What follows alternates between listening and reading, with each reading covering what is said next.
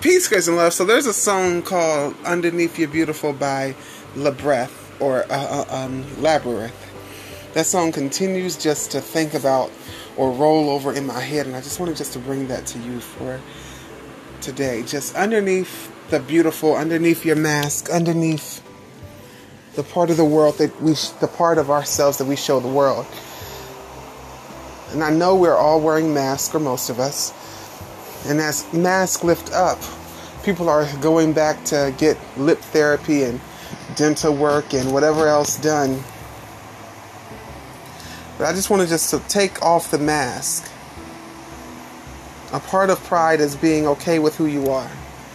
Loving, celebrating who you are and who you can be. So I invite you today to take off the mask. Take off the pretense. Take off everything that the world has told you had to be, and simply arise and shine, for your light has come. Be who you actually are. That's a common theme for this month, but hey, it works. That's it. We're going to have a good in-depth one for the next 2 days, so we're going to keep this one short and sweet, okay? I love you for listening. Thank you so much, and always remember to state your obvious. Peace, grace, and love.